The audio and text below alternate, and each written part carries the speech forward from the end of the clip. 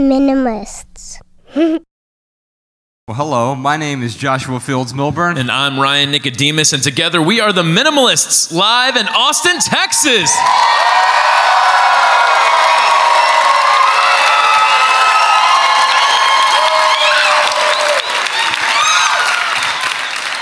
You know, Ryan, this is the first time I've been in Austin when South by Southwest wasn't going on. Oh, isn't it awesome? What an amazing city. Thank you all for being here tonight. I can tell you, so during the talk that you were giving earlier, you talked about how we started theminimalists.com about 7 years ago. And this December, actually next month, so we're recording this in November. And next month will be 7 years. And a few months after that, I had been working on it anyway. I walked away from my corporate career. And the first thing I did when I walked away was March 1st, 2011. I just got in my car and drove down to Austin, Texas. Because South by Southwest was going on. Now, I didn't have any money for a ticket for South by, and I didn't really have anywhere to stay, so I did Airbnb, but it was legitimate Airbnb, like it was an air mattress on someone's floor, like 40 minutes outside of town, and I think it was $15 a night, and I'm like, I think I can do this, and when I came down here, I didn't really have a plan. I just showed up, and I had just written this thing about why I had walked away from this supposedly successful six-figure career. It's still on our blog today, and from that, I didn't really know what to do or where I was going. And I just came down here and started interacting with people, and I met some amazing people at South by, and I met some amazing local people as well. If I would just look at Twitter, and if there was a meetup going on somewhere, even if it was private, I would just sort of show up, which is really difficult for me because I am an extreme introvert, and I knew that I had to do something. I wanted to change sort of my state, and I knew I wanted to do something different with my life. My initial plan at the time was to just be a barista and write fiction full time. And then shortly after that, this whole minimalist thing later that year really took off. It's like in the fall of 2011, people started really showing up more and more to the website, and then eventually we wrote our first book. But one of the people that I met here is a Austin transplant. And I'm struggling to figure out how to describe this person. When people ask me what he does, which is usually a terrible question, but I'll say he really understands relationships well.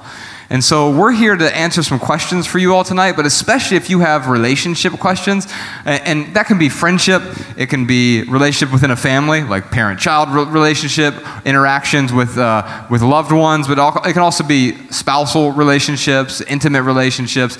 I met him, and he defied description for me, but I also liked him because he was from Ohio. I think that's why we clicked. And I met him and his partner, Kate, and I would like to welcome out to the stage right now Austin's very own Crew Spence. Yeah.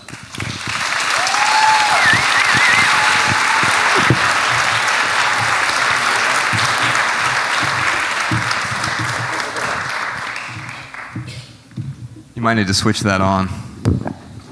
Howdy, y'all. So, Crew, I really do, it's always difficult for me because to describe you as a person. You run a website called SpartanPlan.com, and you are, in the loosest sense of the word, a YouTuber as well, because you post a lot of videos on YouTube.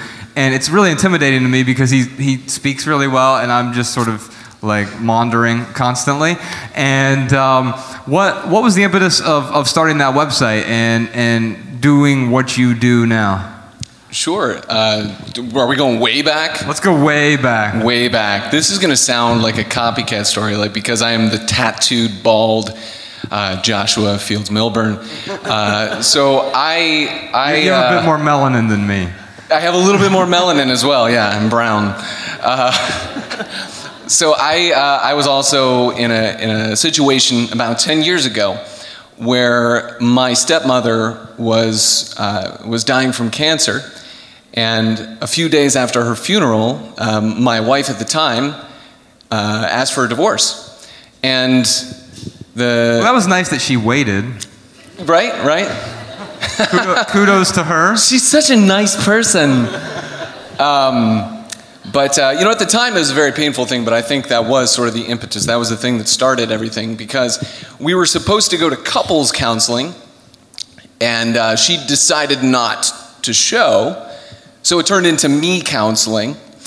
And I asked the therapist, I said, hey, I'm very depressed right now, obviously, but I don't think it's a clinical depression. I think it's pretty obvious why I'm feeling down. I wonder, is there anything I could do, something natural, that would help me to feel better? And backstory, this is going to make me sound weird. I used to be a pro wrestler. And you used to weigh about twice as much as you weigh now from the photos. Yes, I was a lot bigger. There were a lot of supplementation going on. Yeah. So the therapist says, well, you can exercise and eat right. Okay, that's literally my job.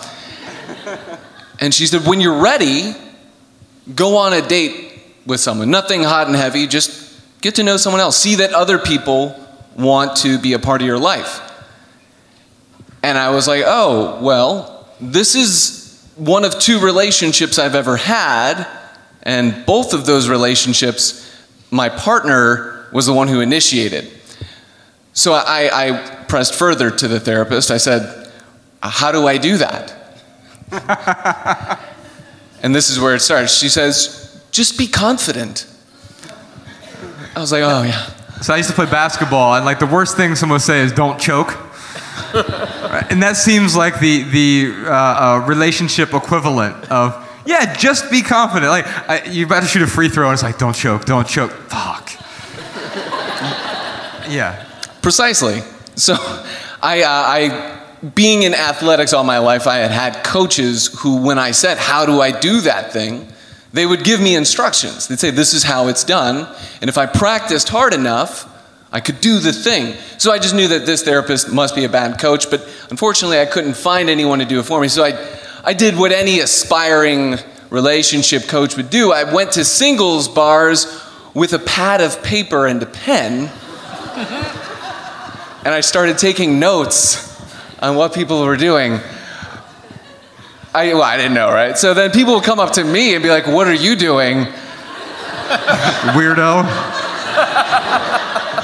So I learned, first rule, don't bring a pad and pen to the bar. But over the years, I would just kind of throw myself out there, trial and error, read psychology books, work with friends, and before long I had come up with sort of a framework on what I was deducing from people who were in successful relationships. I would ask them, what happened? How did you meet? And I sort of decoded it to the point where I could consistently help other people, initially with romantic relationships, but now it's been with platonic relationships, and I also do career coaching, which is really just getting married to a company, or at least dating a company for a little while. Yeah, that's actually what I love about how you live your life right now, is you do have your corporate gig, but then you also have this side hustle that you're doing. And I guess maybe if you could speak to that a little bit, because I know that there's definitely someone here who's in this corporate job, and they're like, man, I just want to quit my job and start a blog, which don't do that. It's the worst advice anyone could give you ever. So I guess talk about how you manage both and how you're able to kind of give the right amount of time to each thing, or how you're able to manage that time. Sure. Well, my wife will tell you I'm very, very type A. So I have charts and flow charts, workflows that I follow, but fortunately for me, my job that I do during the day involves the coaching as well. But what I would say, if you are currently in a job where you're thinking to yourself, man, this is not what I'm supposed to be doing, of course, try to find something that is, but in the meantime, there's likely something that you can learn from where you're at right now, even if you're on your way out. what can you take away from this? Maybe you're learning what you don't want in your next place of employment or in your company. The way you won't, the way you're not going to manage your team, you're going to do it differently. But then, as far as how I manage my time, I try to make things as simple as I possibly can. And that's sort of the basis of the idea of Spartan plan, is that it's simple. It doesn't mean it's easy. I still have to be dedicated to doing a thing consistently. A marathon is simple, just one foot in front of the other, but it's not necessarily easy. So for me, the videos, I do those on my lunch break on my laptop because I don't need a whole hour to eat. I eat pretty quickly. So then after that, and just talk to people for a few minutes and upload. It's not a fancy video, so if you're looking for like world-class videography, it's not that. But it's making that simple commitment, and maybe down the line I can build that into something else, but the consistency I think is what is most important. Yeah, I totally agree. I mean, when I think about when Josh and I started the Minimalists, that was our exact approach with it. It wasn't, hey, minimalism, great, I'll do a packing party and then we'll quit our jobs and start a blog. It was very slow and deliberate. In fact, it was a year before Josh and I even put anything on any products, or when I say products, I mean a book we came out with. That came out a year after we had the website, but it was all those little focused action steps along the way that got us to that point. And then again, little focused action steps, it got us to year number 2. And 7 years later, well, thanks for showing up, guys. I really appreciate it. And we are here for you tonight. So there's a microphone over here. If you have some questions, we'd love to answer them. We brought a bunch of answers, and hopefully crew has the rest. Now, I know there's 3 people here, so this is going to be a really short Q&A session. Yeah, we have time for at least 5, so at least 5. two more of you come up here. All right, perfect. I was going to say, I know someone's going to be like, I want to answer, I'll just ask them a question in line. We don't answer question in line, so this is the time to do it, just a heads up. What's your name? My name is this thing on? Oh, yes. Okay, sorry. My name is Whitney Jory. Whitney? am the Austin community leader here. Thank you so much for what you do. That's why I wanted to stand here in advance. Yeah. Thank you. So for those of you who don't know what the hell she's talking about, in 2014 we went on this crazy 100-city tour. In each city we left behind a free local meetup group. We don't want anything from you. It doesn't cost any money. We don't need your email address or anything like that.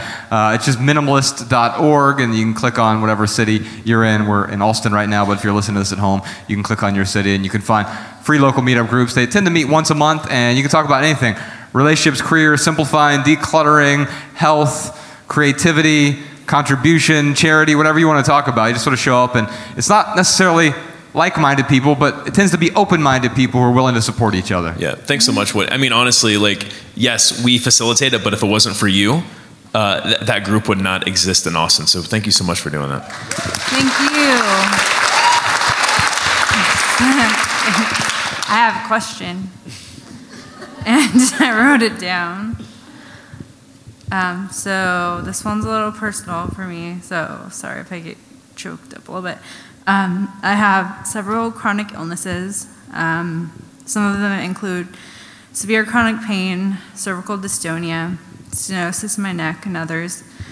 Many have gotten worse with time and are incurable, though I would like to believe anything is possible. I'm working towards finding a way to make my dream of working part-time true.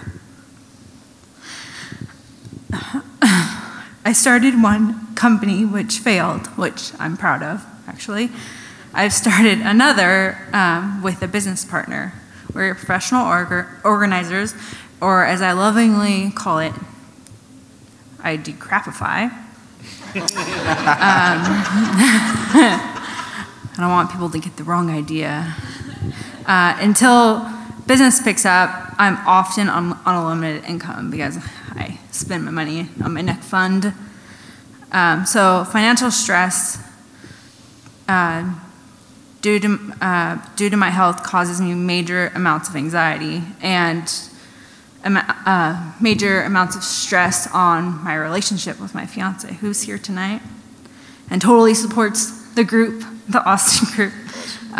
If it weren't for him, I probably wouldn't get to the meetups because he drives me most of the time. I've never been in a position to work full time. I never had a chance to start a career after college. I still mourn that loss. How do I save for retirement, grow my emergency savings, save for the future, and for travel? P.S. I'll be free of student loan debt in February, and I currently have no credit card or other type of debt, and I have an emergency savings. Wow. Congratulations. So you have some definite things to be proud of, and I'm trying to think if I should give you my back pain story or my ingrown hair story. Both. No, they're separate stories. Oh. So last year, January 2016 was the most painful month of my life for sure. It was sort of the apex of literal pain, like physical pain. So when I was a teenager, someone tackled me while we were playing ice basketball. It wasn't me. See, in Ohio, we have something called ice, and it's slippery. And I broke my L5, S1, it's fused together, and it started really acting up about 2 years ago. And January 2016, it was sort of the apex of this. Like, I'd wake up in the morning with 10 out of 10 pain, panic level. Oh my God, how am I going to get through this next second kind of pain? So I understand where you're at. It doesn't allow you to think about anything else. All the other questions you're asking, it's once the pain has subsided a little bit, you're able to start pondering these questions. And so what I will say is it has taken me the last 2 years of every single day focusing on that. In fact, there was a point that summer where I was 2 weeks away from back surgery. And I was just desperate to get rid of this pain, right? And then I discovered something. I don't know if this would be applicable for you, but a lot of people have asked. So for the people at home, I'll eventually do an episode about all of my health ailments and how I've been working to fix them. But Egoscue therapy has been something that's totally changed my life in terms of pain and pain management. But here's the thing I'll say about pain. I think some pain is good. And there's a tolerable level of pain. It actually tells me that something is wrong with my body, right? There's something going on. And I've had quite a few surgeons who, of course, you go to a surgeon and ask them what you should do, they're going to say you should have surgery. And you know, this is, and by the way, after surgery, you're going to need another one 5 years from now. The question isn't if you need surgery, the question is when do you need surgery? And so I decided, well, maybe there's a different way. Let me try something else first. And so I did. I tried a bunch of things. I tried Qigong, and I tried yoga, and those things can be very helpful, but the thing that worked most for me was something called Egoscue therapy. A guy named Pete Egoscue wrote a book called Pain Free. And I'm not pain-free, but compared to where I was, it's leaps and bounds different. Now, your question after that was, hey, I've got all this pain, but then also, how do I do these 17 other things? And here's what I'll say is you don't. If Ryan and I, 7 years ago, when we started The Minimalist, if I would have said, hey, Ryan, let's start this, when he came to me and said, let's start a blog, I would have said, hey, that actually didn't even say blog. We didn't know what the hell a blog was. We just started a website. Yeah. Blogs are like, where 80-year-old grandmothers catalog pictures of their grandkids and cats. We had a website. That's right. It was dignified. And you know what? If you would have came to me and said, yeah, but let's also write 3 books and let's produce a documentary. Let's get on social media. Let's be on YouTube and let's get on Facebook and Twitter and Google Plus, whatever the kids are doing these days. If we would have said that, and if I would have said, and let's start a podcast, he would have said, what the hell's a podcast? And if I would have said all that at once, it would have been overwhelming. And I think we probably wouldn't have even done the website because it would have seemed so overwhelming.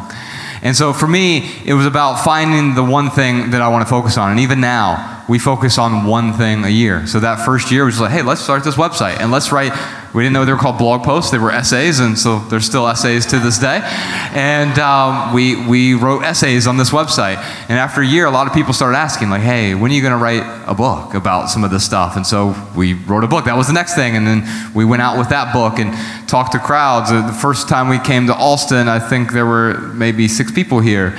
And then we just kept at it, and it was, some of the best experiences I had. And then after that, each thing fed into something else. It was like building a house. You have to start with the foundation, otherwise you don't have anything to build on. So the question I'm going to encourage you to ask yourself is, what is your foundation? And I think if you figure that out and you're honest with yourself, you'll find something to build on. Yeah, I first want to say thank you to wherever your fiance is out there. Thanks a lot for being a supportive partner. With me. But. Oh, Ryan, I mean to interrupt real quick. I forgot to tell people, we're actually switching up the format a little bit. We do a lightning round usually, and where we tie up everything with like this pithy little 140 character response we call minimal maxims. We're going to try to give everyone a minimal maximum. We're kind of combining our lightning round with regular questions today. So maybe crew will have something pithy, and we'll compete. No, the reason why I want to thank you is because, like, that right there, so many people in the world do not have a supportive partner. And I used to be one of those people. I cannot tell you how many failed relationships I was in hindsight, looking back, it was like, wow, like, we were not supportive towards one another. I mean, it wasn't just my partner, it was both of us. So that right there, like, that's huge. So congratulations on having that step up. The other thing that you have to step up on is you're going to be debt free in February. Yeah. Shit, that is awesome. That is unbelievable. I have to pay like $200 in taxes, and that's it. That is unbelievable. So I would say you are already starting to build you already have the beginnings of a very strong foundation. When it comes to the retirement piece, that's what I really heard you. That's what I should say. That's what stood out the most to me when I heard you asking that question, because that's a huge deal, especially when you're trying to work a part-time job. So, if I may ask, you don't have to answer this, but if you do want to answer, that'd be great. It's fine. What do you pay a month on your student loans? It's, I used to pay more, but it's a program because I'm considered disabled. Right. How much are you paying a month on your student loans? You don't have to answer if you want to. Oh, none. I see what you're saying. So how much? I used to. Okay. Contribute over the max amount, or over the amount that I was supposed to on my income, but now I'm under a program where I found this program like a few years ago, and that's great. So I also can't make over a certain amount. Like if I make over a certain amount, then it goes away. Okay. Yeah, it's like a 5-year monitoring period. I see what you're saying. The reason why I was asking that specific question is because if you are used to already paying towards something. Yeah. That is going to be gone in February. What I used to do is when I paid something off, I was like, great, what other debt payment can I afford now? Instead of really thinking about, like, how can I take advantage of getting rid of this debt? So I think, if you can start putting away anything now, I mean, you are really young. And if you save, if it's $100 a month for the next 30 years, you are going to have a retirement. And what I'm really trying to encourage you to do is don't look 30 years from now. Look at what you can do this month, or in February. Start in February when you can start making more money and you're done with the program and you're finally debt free. Whatever you can put towards your retirement, even if it's $20 a month. What's the stat, Josh? If you put away $20 a month, starting at $23 a week. Anyone here who puts away $23 a week, starting when you're 18, becomes a millionaire. So everyone has in their lifetime in the United States the ability to become a millionaire. Now, obviously, I didn't start doing that because I was irresponsible when I was 18, and so I have had to make up the delta. And I'm certainly not a millionaire yet, but I hope to retire one day. Because I'm not allergic to money, and although I'll tell you, if you want, I don't know if I'm sure you've seen our retirement plan. For those of you who are listening at home, you can see my retirement accounts down to the penny over at theminimalists.com/retirement, and it kind of goes through some of those stats, and also I try to debunk some of the the crazy myths about you're too young to save, or you're too old to save, or you don't make enough money to save, or whatever excuses that we come up with that prevent us from doing what we want to do. Yeah, and there's a great book by a guy named Dave Ramsey. It's called Total Money Makeover, and it's so you can tell it works for a lot of people. Have you heard of this? Yep. Oh, cool. I would get it if I was you, because right now, like, step number 1 is become debt free. You're there. Like, I'm really good at reading the books about stuff. Yeah. Well, like Crew said, it's not. It's simple. It's not easy. So yeah, it is hard to follow through on those steps. Absolutely, but it is a simple recipe. Yeah, definitely hard to enact or to act. Crew, how do you go from reading the books to actually taking some action here? Yeah, so I'm going to try to do the pithy thing first, but then can I elaborate on it? Is that fair for the first one? That works, yeah. Okay, that's beautiful. cool. So the 3 things that I would say as far as making, well, let's say 4. The first is to take action. So like you have to get started right away. You could get started on the internet, like at home when this is over, but you want to make sure that where you're putting your money has interest. It's interest bearing. You want to make sure that you are looking at optimizing for taxes. And this is the most important part, and this is sort of the foundation of the advice that I give people. Don't work against your human nature. Your brain is wired to work a certain way, and while you could try to overcome that, instead just think of how it already works and go along with that. So automate would be the last part. I didn't even do the pithy part. Automate it so that you don't even see the money. People say like, oh, pay yourself first. And oftentimes people think, oh, that means I get my check and I know that 10% of that, or 15 or 20, goes to this investment account. But we all know we don't do that. We go, but my stove is on the fritz, or that new TV's on sale, it's Black Friday. If you automate it, you never see it. So I have a specific percentage of my money that just automatically goes into first a savings account where I can have some liquid funds, but then each month from that account, money automatically goes into my interest-bearing accounts, which are optimized for taxes, so that I never see them. And I often, as a result, feel really poor when I look at the account I am allowed to spend money in. I'm like, oh my gosh, where's all my money? But then I remember that I've hidden it from myself because I'm working with my psychology. So wait, if I could wrap that up into something pithy, is don't let your future self trust yourself today. That's good, man. Nice. I will say, just to reiterate what Josh said, I think is so important, is do find your one. So if I had something pithy to say, I would say find the one thing that you want to work on, and when you're done with that, find the next one. Oh, beautiful. Thank you very much. Thank you. Howdy. Hi, Whitney. I know you came here to hear my answer. There's a podcast called Choose FI. F like financial, I like independence. Amazing. There you go. Yeah. Helping out. I'll be here all night. Hey guys, I'm Lee. I live in South Austin. I saw you guys on the Today Show the day after Christmas years ago, and I read Everything That Remains. Changed my whole life. Oh, that's awesome. Thank you. Good news, because I was a mess, but I'm good now.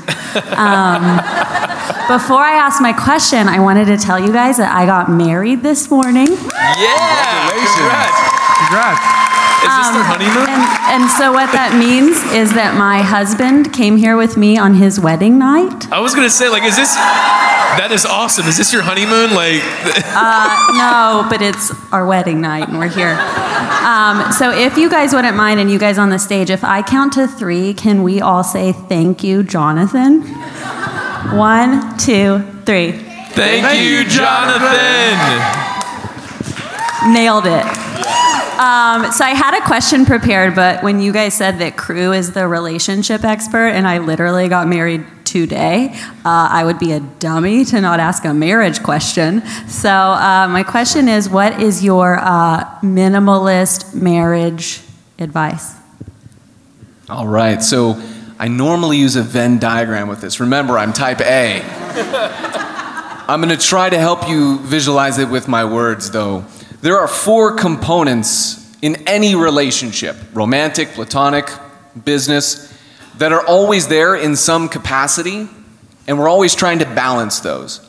And the components are comfort, tension, investment from the other party, and investment from you. Now, we need to, in order to feel like we value a relationship, we have to invest a certain amount. Imagine if we have person A and person B. Person A, you've known for 10 years, through thick and thin, your very best friend. Person B, you've known him 10 seconds. Now, they both do something that makes you incredibly angry. How are you likely to react differently with your best friend of 10 years versus person B, the person you know for 10 seconds? You can answer. I'm more likely to tolerate person A. Right? And what would you do as a result of what they said? Imagine they've made you irate. React. Yeah, but like, what would the reaction be? Best friend, 10 years, known him for 10 seconds, they seem Best friend, tolerate, see you later. Peace, right? The reason for that is because you've invested so much that human beings, we have this aversion to loss. So the more you've invested in that, the less likely you are to be willing to put up with losing it. But with this person that you've known for 10 seconds, there's really no investment, so there's no loss and a potential pain down the line. So it's easier to cut your ties there. So that's the investment part. We need to both invest. If the other person isn't investing, then they will feel less and less value. Now, how do you do that? The first part is comfort. This is where we get to know each other on the first date, and we're like, oh, you like watching silent movies on Netflix, so do I. I don't know. This is Austin, right? We have hipsters here, right?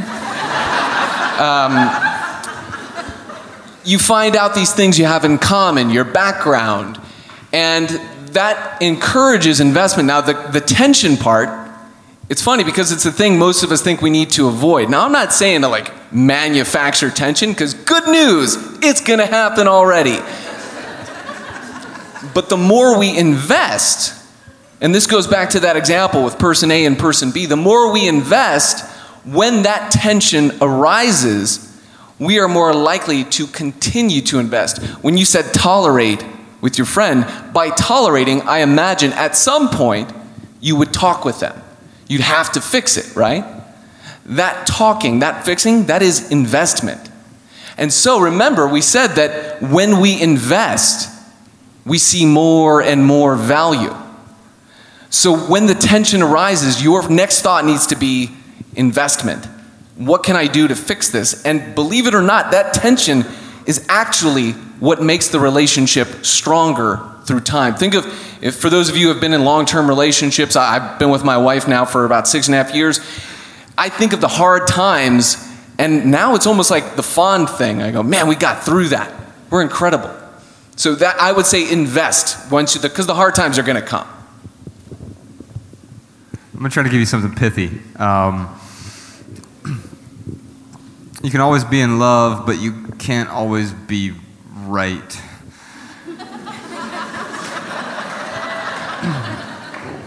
Which is a problem for me because I'm right all the time. And it's so exhausting. I mean, so occasionally, here's the thing, or maybe here's another pithy thing. You cannot like every piece of a person, but love them and love the entire person. And there are some things that will drive you crazy about the relationship. Hopefully you've married someone where that's been mitigated, right? But there'll still be things, especially if you're as OCD as I am. And I think part of that has to do with going beyond the tolerance thing. Like, that's a great first step with tolerating, and especially with tension, you have to tolerate that. But eventually getting to a point where you can respect and even appreciate the person for their flaws, and appreciate them with their flaws, not in spite of, but because that's who they are as a person. Yeah. So Josh and I talk about that TERRA acronym a lot. Like you said, when you first meet someone, you've known them for 10 seconds, that the T is tolerate. Like, you are at this level where, like, I don't know you, you don't know me, we're just standing in line at Chipotle. And I'm getting delicious. No, I won't tell you what I order. But anyway, it's like you tolerate the person ordering in front of you, even if they're like, oh yeah, I'll take my, no, let me get the media. Oh no, hold on, let me get on my phone and see. I mean, it's like, yeah, you get this tolerance. Let's say you meet someone at work for the first time, you tolerate them. And then you get to a point where you accept who they are. Like, you got to work with them every day. You accept them, but then maybe you get to a level where you're like, wow, this person's really cool. We can really get along, and like you actually start to respect this person. And then ultimately you do get to that point where you do appreciate them. So I think if I was to give you a pithy answer, I would say the best way to show your partner love is to show them appreciation. Awesome. Thank you, guys. Thank you. Congratulations. Thank you. Congrats. Howdy. Hi, my name is Cindy. I did not get married today. But Me either. I did drive from San Antonio in rush hour traffic. Oh, wow.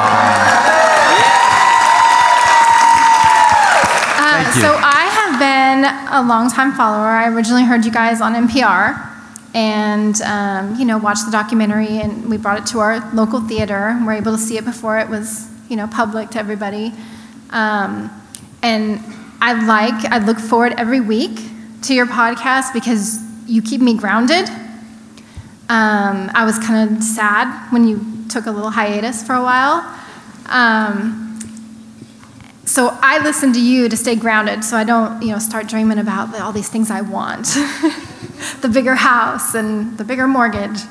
Not that I want that. But my question is, what keeps you guys grounded? What motivates you? Or is there anybody that you listen to or follow to keep you on this path? Or does it just come naturally? I'm just a naturally grounded person. Next question.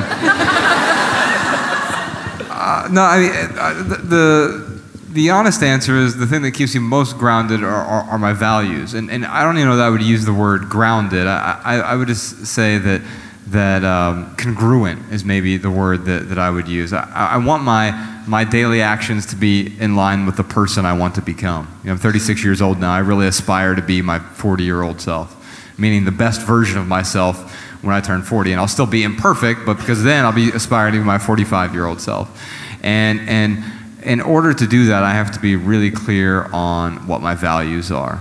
And if I'm feeling discontented, if I'm feeling out of alignment, if I'm feeling incongruent, then I realize that, there's something going on here. Maybe I'm forsaking part of my values. And I'll tell you, this has actually happened to me recently. I think the worst four-letter word in the English language is busy. Yeah, that's someone who said, ugh. And that's exactly the emotion that I feel when I hear the word busy. And in fact, when we'll be out on the road, people say, you guys are really busy. I'll say, no, I'm not busy, I'm focused. And I like to differentiate the two. Like Ryan and I, we actually don't do a whole lot of things, but the things we do well, so we get a lot of meaningful things done. And sometimes, however, this month in particular, so it's November 2017, everything sort of culminated this month. There were projects that got pushed up, projects that got pushed back, and all of a sudden, this is the first time in 7 years where I feel busy. We have like 10 tour stops this month, which would be fine if that was the only thing we're working on. But then we have these other things that have crept in. And what happens is I realize that I need to say yes to the most important things. And in order to do that, I have to say no to virtually everything else. 99% of the things that come our way, you have to say no so you can say yes to that which is most important. And for me, those are my values. I guess, but what I'm saying is that I listen to you and it brings me back. Like, oh yeah, that's what's important. Is there something that, like, when you get out of groove that you go back and, like, that helps you get back to there? I think I have something for you. So I do something really cheesy, and my day job, I mentioned I'm a career coach, it's for a school, so I teach this to all of my students. I call it the daily reprogramming. And you have to do it when you're feeling like super, super motivated, just the first time. And what you do is you write a letter to yourself. But remember, we're writing this while we're feeling on top of the world. But the letter you're writing is to you when you're like, ugh, right? Now, the next thing you do after you write the letter is you record yourself reading it on your phone. Well, if you have a phone, I don't know. Or the minimalists thing. I'm assuming you have a phone. No, we asked them all to get rid of them. Just send them to P.O. Box 4403. So you record yourself doing this on your phone. And this is something I do, and it gets weird sometimes, but you record yourself saying this, and you set alarms throughout your day. Now, the thing you're recording should talk about, here are the things that motivate me. Here are the things I need to watch out for. Maybe some bad habits I have, some things I'm working on. And that daily reprogramming helps ensure that regardless of whatever state you're in, right? Because we go on autopilot. That's what human beings do. What I try to help my clients do is to recalibrate their autopilot so that it steers them towards success. That sounded cheesy. That did sound really cheesy. But if you do that, not only does it help me stay motivated, this sounds ridiculous, but I'm motivated every single day. But it's not because I'm superhuman, but I'm like always like this. It's annoying for my poor wife. But it's because of this daily reprogramming. It charges me up. And the funniest part is, and I said it gets weird, is if I'm in public and I don't know the alarm is about to go off because it's really loud. It starts off with, "You are Cruz Spence and you might die today."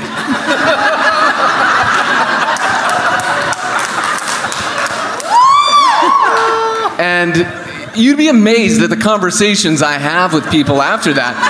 But you know what? I end up telling them what the daily reprogramming is, and they say, I'm going to start doing that. So that's how I stay grounded. So what I would say is you listen to them, and I would say you should also listen to you. Woo, that is pithy.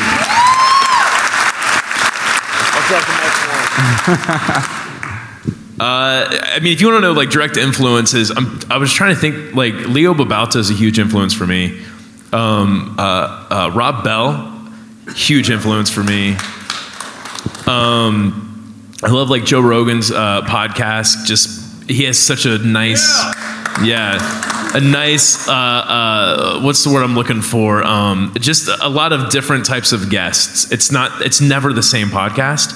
And sometimes he has guests on there, and I'm like, oh wow, like never thought of something that way. And then other times I'm like, yeah, this person's full of crap. But whatever. It's like I take it as it comes. But I think what helps me the most, it's the people I surround myself with.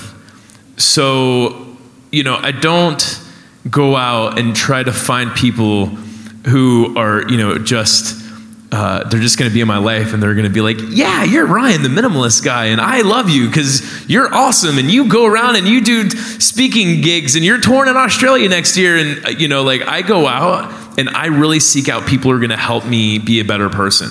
And likewise, like people who I can also help. And that might be, helping someone get a job, or it might be helping them move their couch.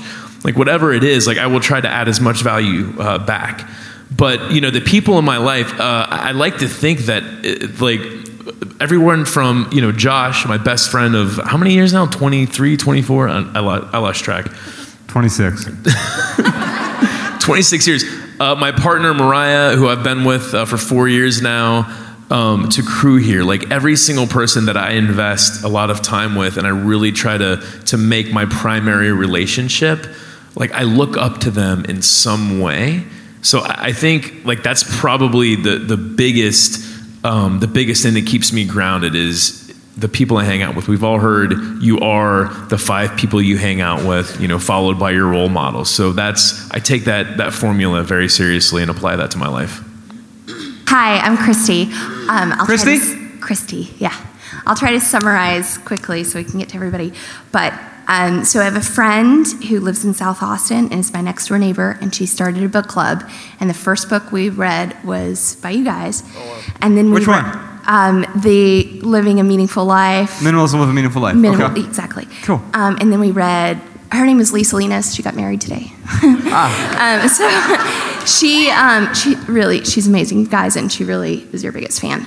But so then we read a book on Stoicism. We read The Total Money Makeover. We've read all of these books to really try to help us develop a framework for value systems. So while I love what you had to say about looking internally and finding value there, and then surrounding yourself with people that add meaning to your life, I'm also just curious, like, how do you find an ethical framework, or how can you find ethical frameworks to help you that are external and that are meaningful and healthy, and not necessarily just, for example, what do you do with somebody who has maybe an unhealthy framework or an unhealthy internal model?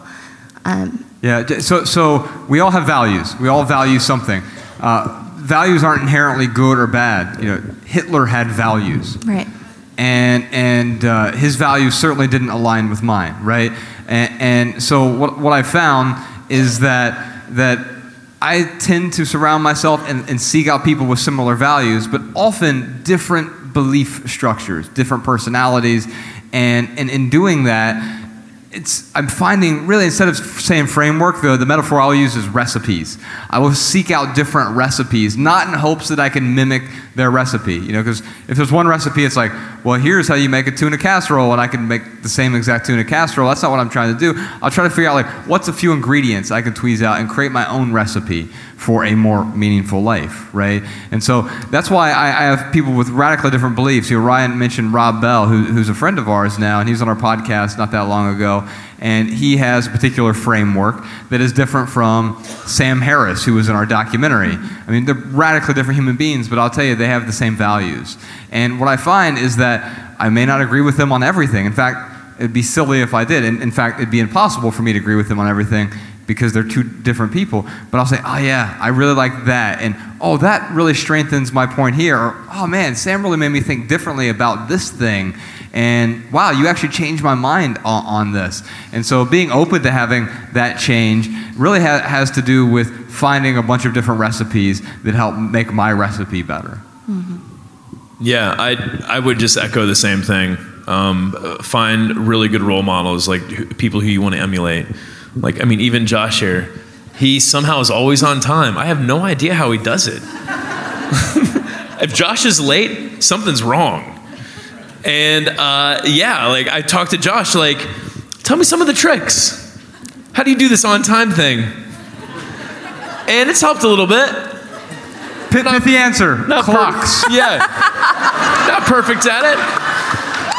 But no, what I'm really trying to say is even with Josh, who I've known for so many years, there's still something there where he helps me build my framework, not just for my day-to-day routine, but just my thoughts on how I perceive life and how I look at just different, whether it's ideologies or whether it's current events. He is someone who I really respect. And there's a lot of other people whose opinions I respect. So, if you're starting with nothing right now, with your friend, I would, find someone that you think she can connect with that has, I think you said she, but your neighbor, right? This question was for?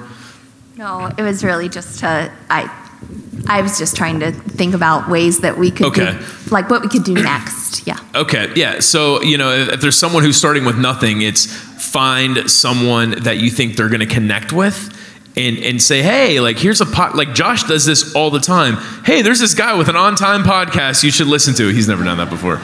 But no, he will totally throw a new podcast at me, someone I've never heard of. Hey, here we were just talking about this topic the other day. You might appreciate this perspective. Have a listen. So, doing things like that where you're adding value to the relationship, but also trying to present them with a different perspective on life and how they should live theirs. That's a great way to at least try and help. But at the end of the day, here's my pithy answer, is no one loves change. People hate being changed even more. Thank you. Howdy. What's up, y'all? I'm Pernell. Nice to meet you. Howdy, Pernell. Nice to meet you. So I had a question. So I feel like I'm great at collecting friends, so much that I feel like I can't be there for everyone. So my question is like, how can I be more meaningful and intentional with the people that matter to me most? Basically, how can I declutter the relationships in my life without sacrificing the other connections that still mean a lot to me, but yeah.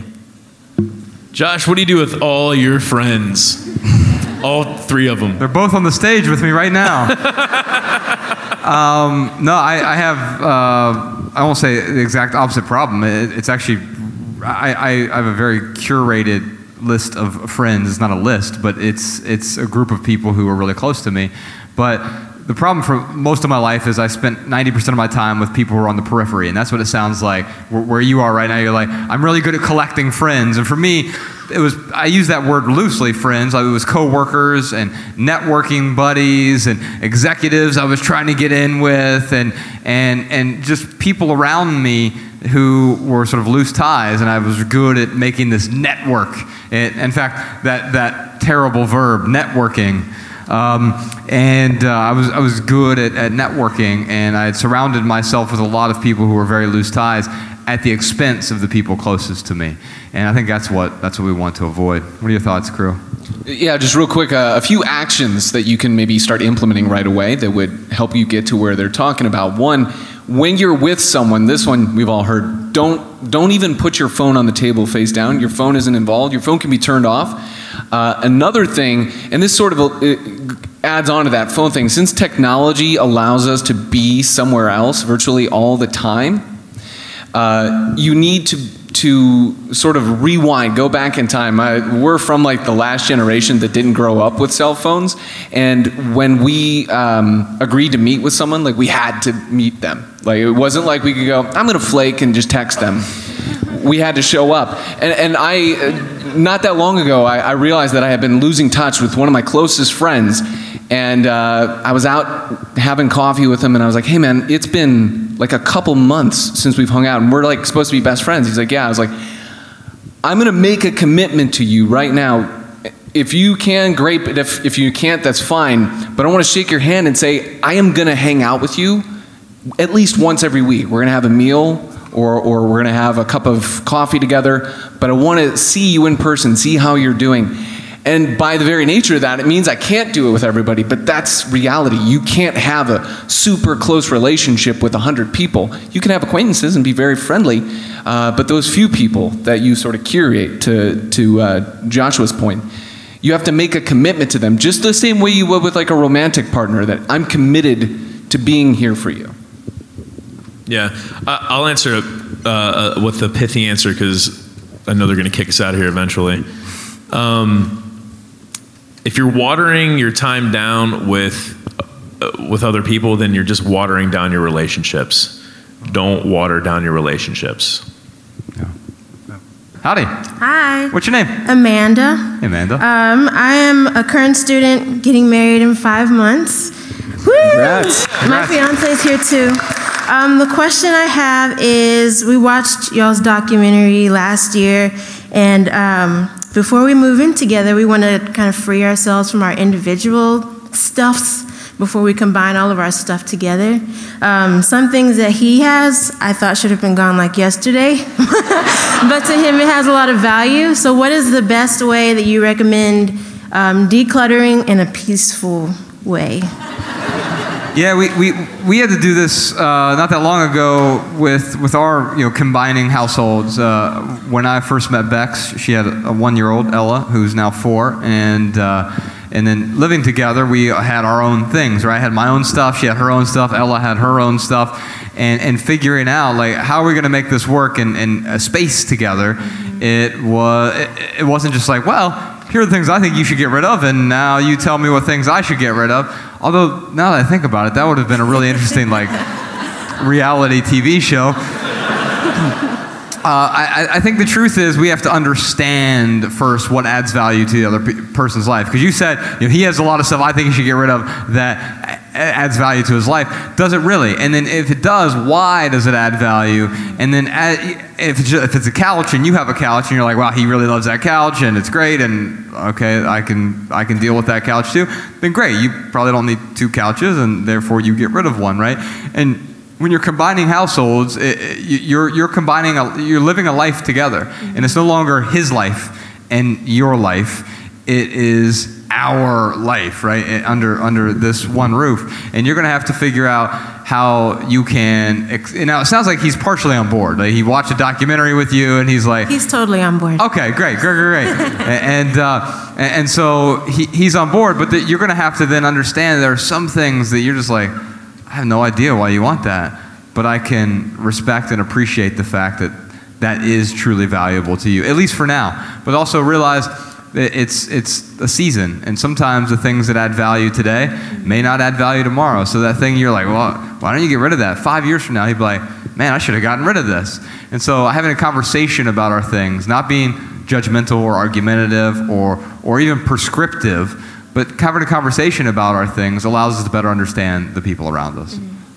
Yeah, when Mariah and I moved in together, the shoes. There were so many shoes.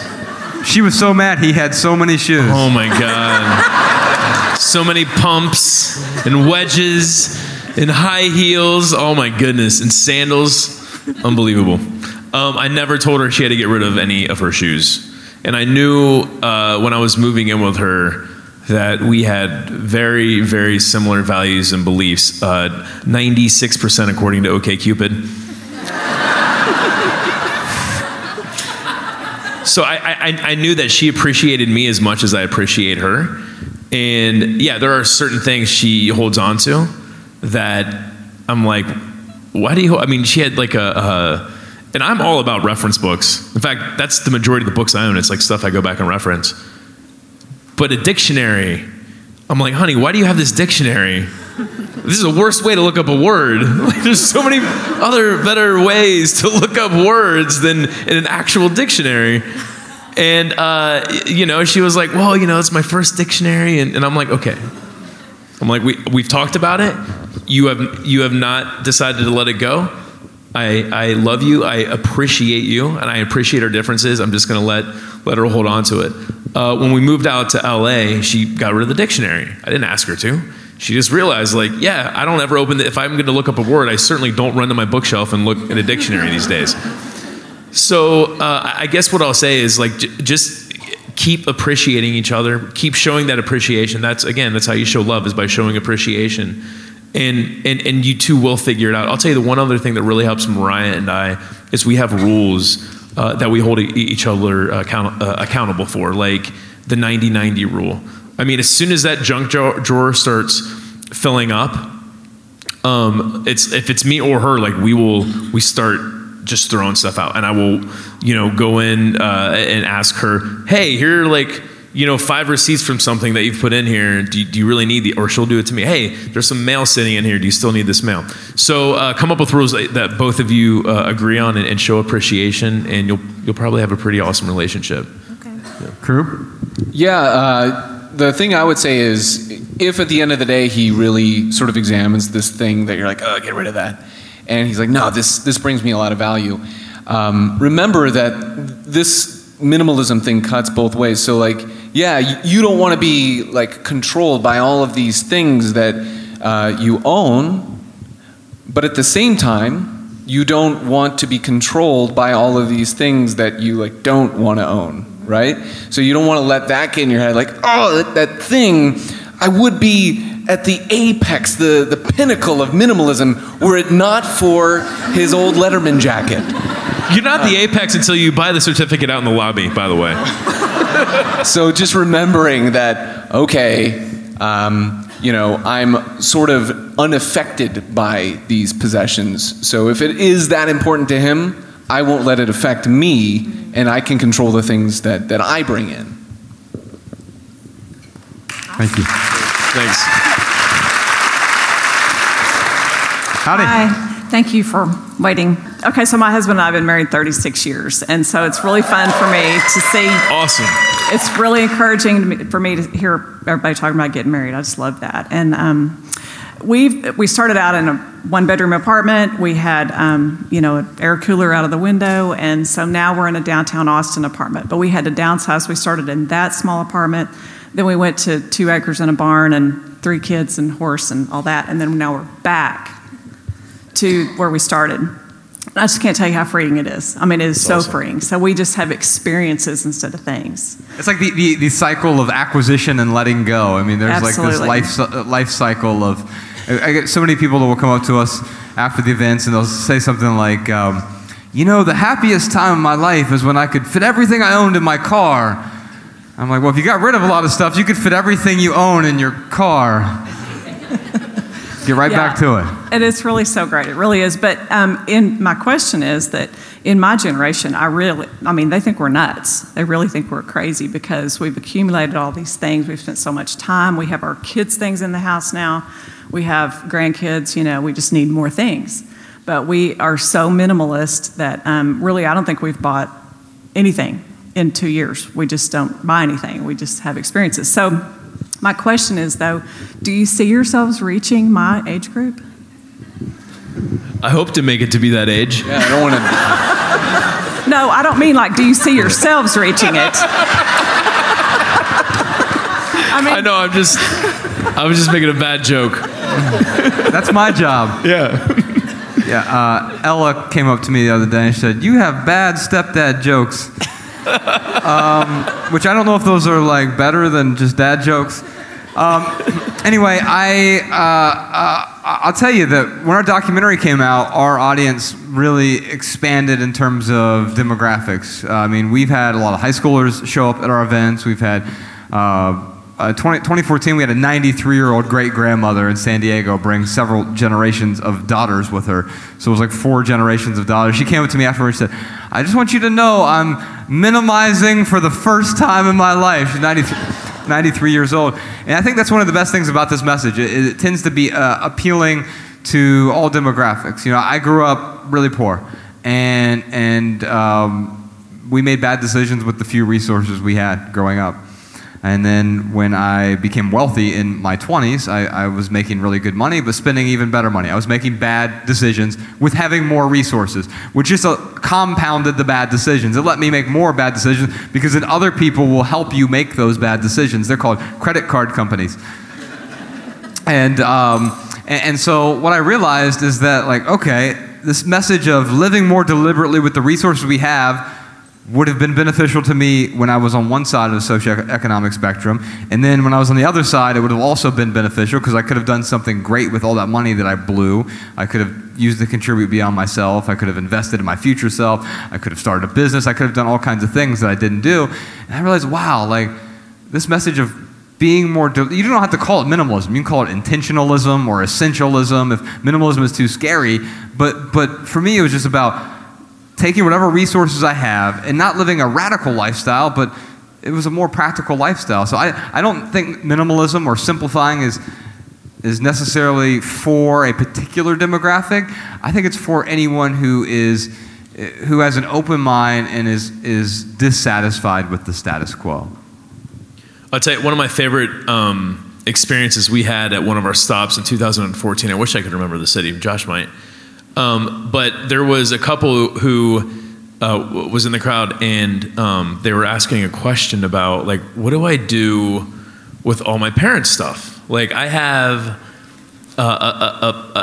we have parents that, both sets of parents hold on to so much stuff, and we know down the line it's going to come our way, and it's probably going to be soon. And they were just really voicing out how stressed they were feeling about taking over all of their parents' things. The very next question, another couple in the back, older couple, they were like, "We are those parents right now." And that's why we're here. And it was, and it really, hearing them tell and feeling how stressed they were, it really helped them realize what they were doing to their own kids. That was just to watch the light bulbs go off was really, really awesome. But, just to echo Josh's point, we are we're reaching all types of people. I wish I could say like, no, it's just one demographic. It's really all over the place. But yeah, I totally think we're reaching that generation. Can I throw something in, even though I'm like 2 years younger than you guys? Yes. Okay, cool. So you mentioned how people that interact with you, like they're like, oh my gosh, you guys are crazy. You might be a part of that process where more and more people see it. And I would say when they talk about like, oh, how could you do that? Maybe talk about the things that have made this a rewarding decision for you, and look to see like, are they at all suffering from some of the things that you were, and if they can start to see the benefit and maybe feel the pain, because sometimes pain is a good activator, they may be able to sort of gradually make the same decision you did. And that's, I look at some of the changes I've made in my life and I'm like, man, how could I help other people make this change? Because like, they're so far off the other way. And then I'm like, homie, you ain't that special. Like, you made these changes and you were way over there. It just may be that you don't remember all the steps that it took to get you here. And so just being patient with them and kind of sharing your story, I think could be maybe even more effective than, like, I'm 34, more effective than something I could do. You guys are like 36, right? But they have like minimalists.org, like where you can meet people, bring them in, and then they spread the word. And that's how these things work with the interwebs. I think I just did a Instagram live for the first time ever. I didn't even know how it worked, so I don't know what I'm talking about. Okay. Well, thank you. Thank you so much for the question.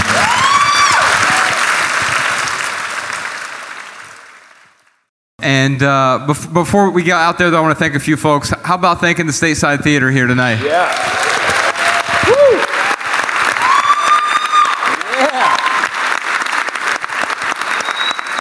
You all sold this out like 2 or 3 months in advance, it feels like, so we'll have to get a bigger place next time we come to Austin. And I want to thank Crew Spence for being up here. You can find him online, SpartanPlan.com. He's also at Crew Spence on all the social medias. Crew, thank you for being here tonight, brother. It's been a pleasure, guys. Thank you. And hiding in the shadows in the back, always lurking, he's behind you wherever you go. Ladies and gentlemen, the man behind the Minimalism Podcast, Sean. Yeah. We love you, Sean! He helps out with everything. He's our tour bus driver, our tour planner, our podcast producer, our editor, our book editor, and all-around outstanding guy. Thank you, Sean. And most important, I want to thank you all for being here tonight. You spent some money to be here, and we really appreciate that. It allows us to have a theater and security to keep Ryan away from me while we're back in the green room. And the staff, we pay for them, we're able to pay for Jess, and we're able to pay for Sean and a bunch of other folks. And we're grateful for that. But you also give up your time and your attention. Those are your 2 most precious resources, and we're grateful for that. And if you leave here tonight with just one message, we hope it's this: love people and use things, because the opposite never works. Thank you so much, Austin. Thank you very much.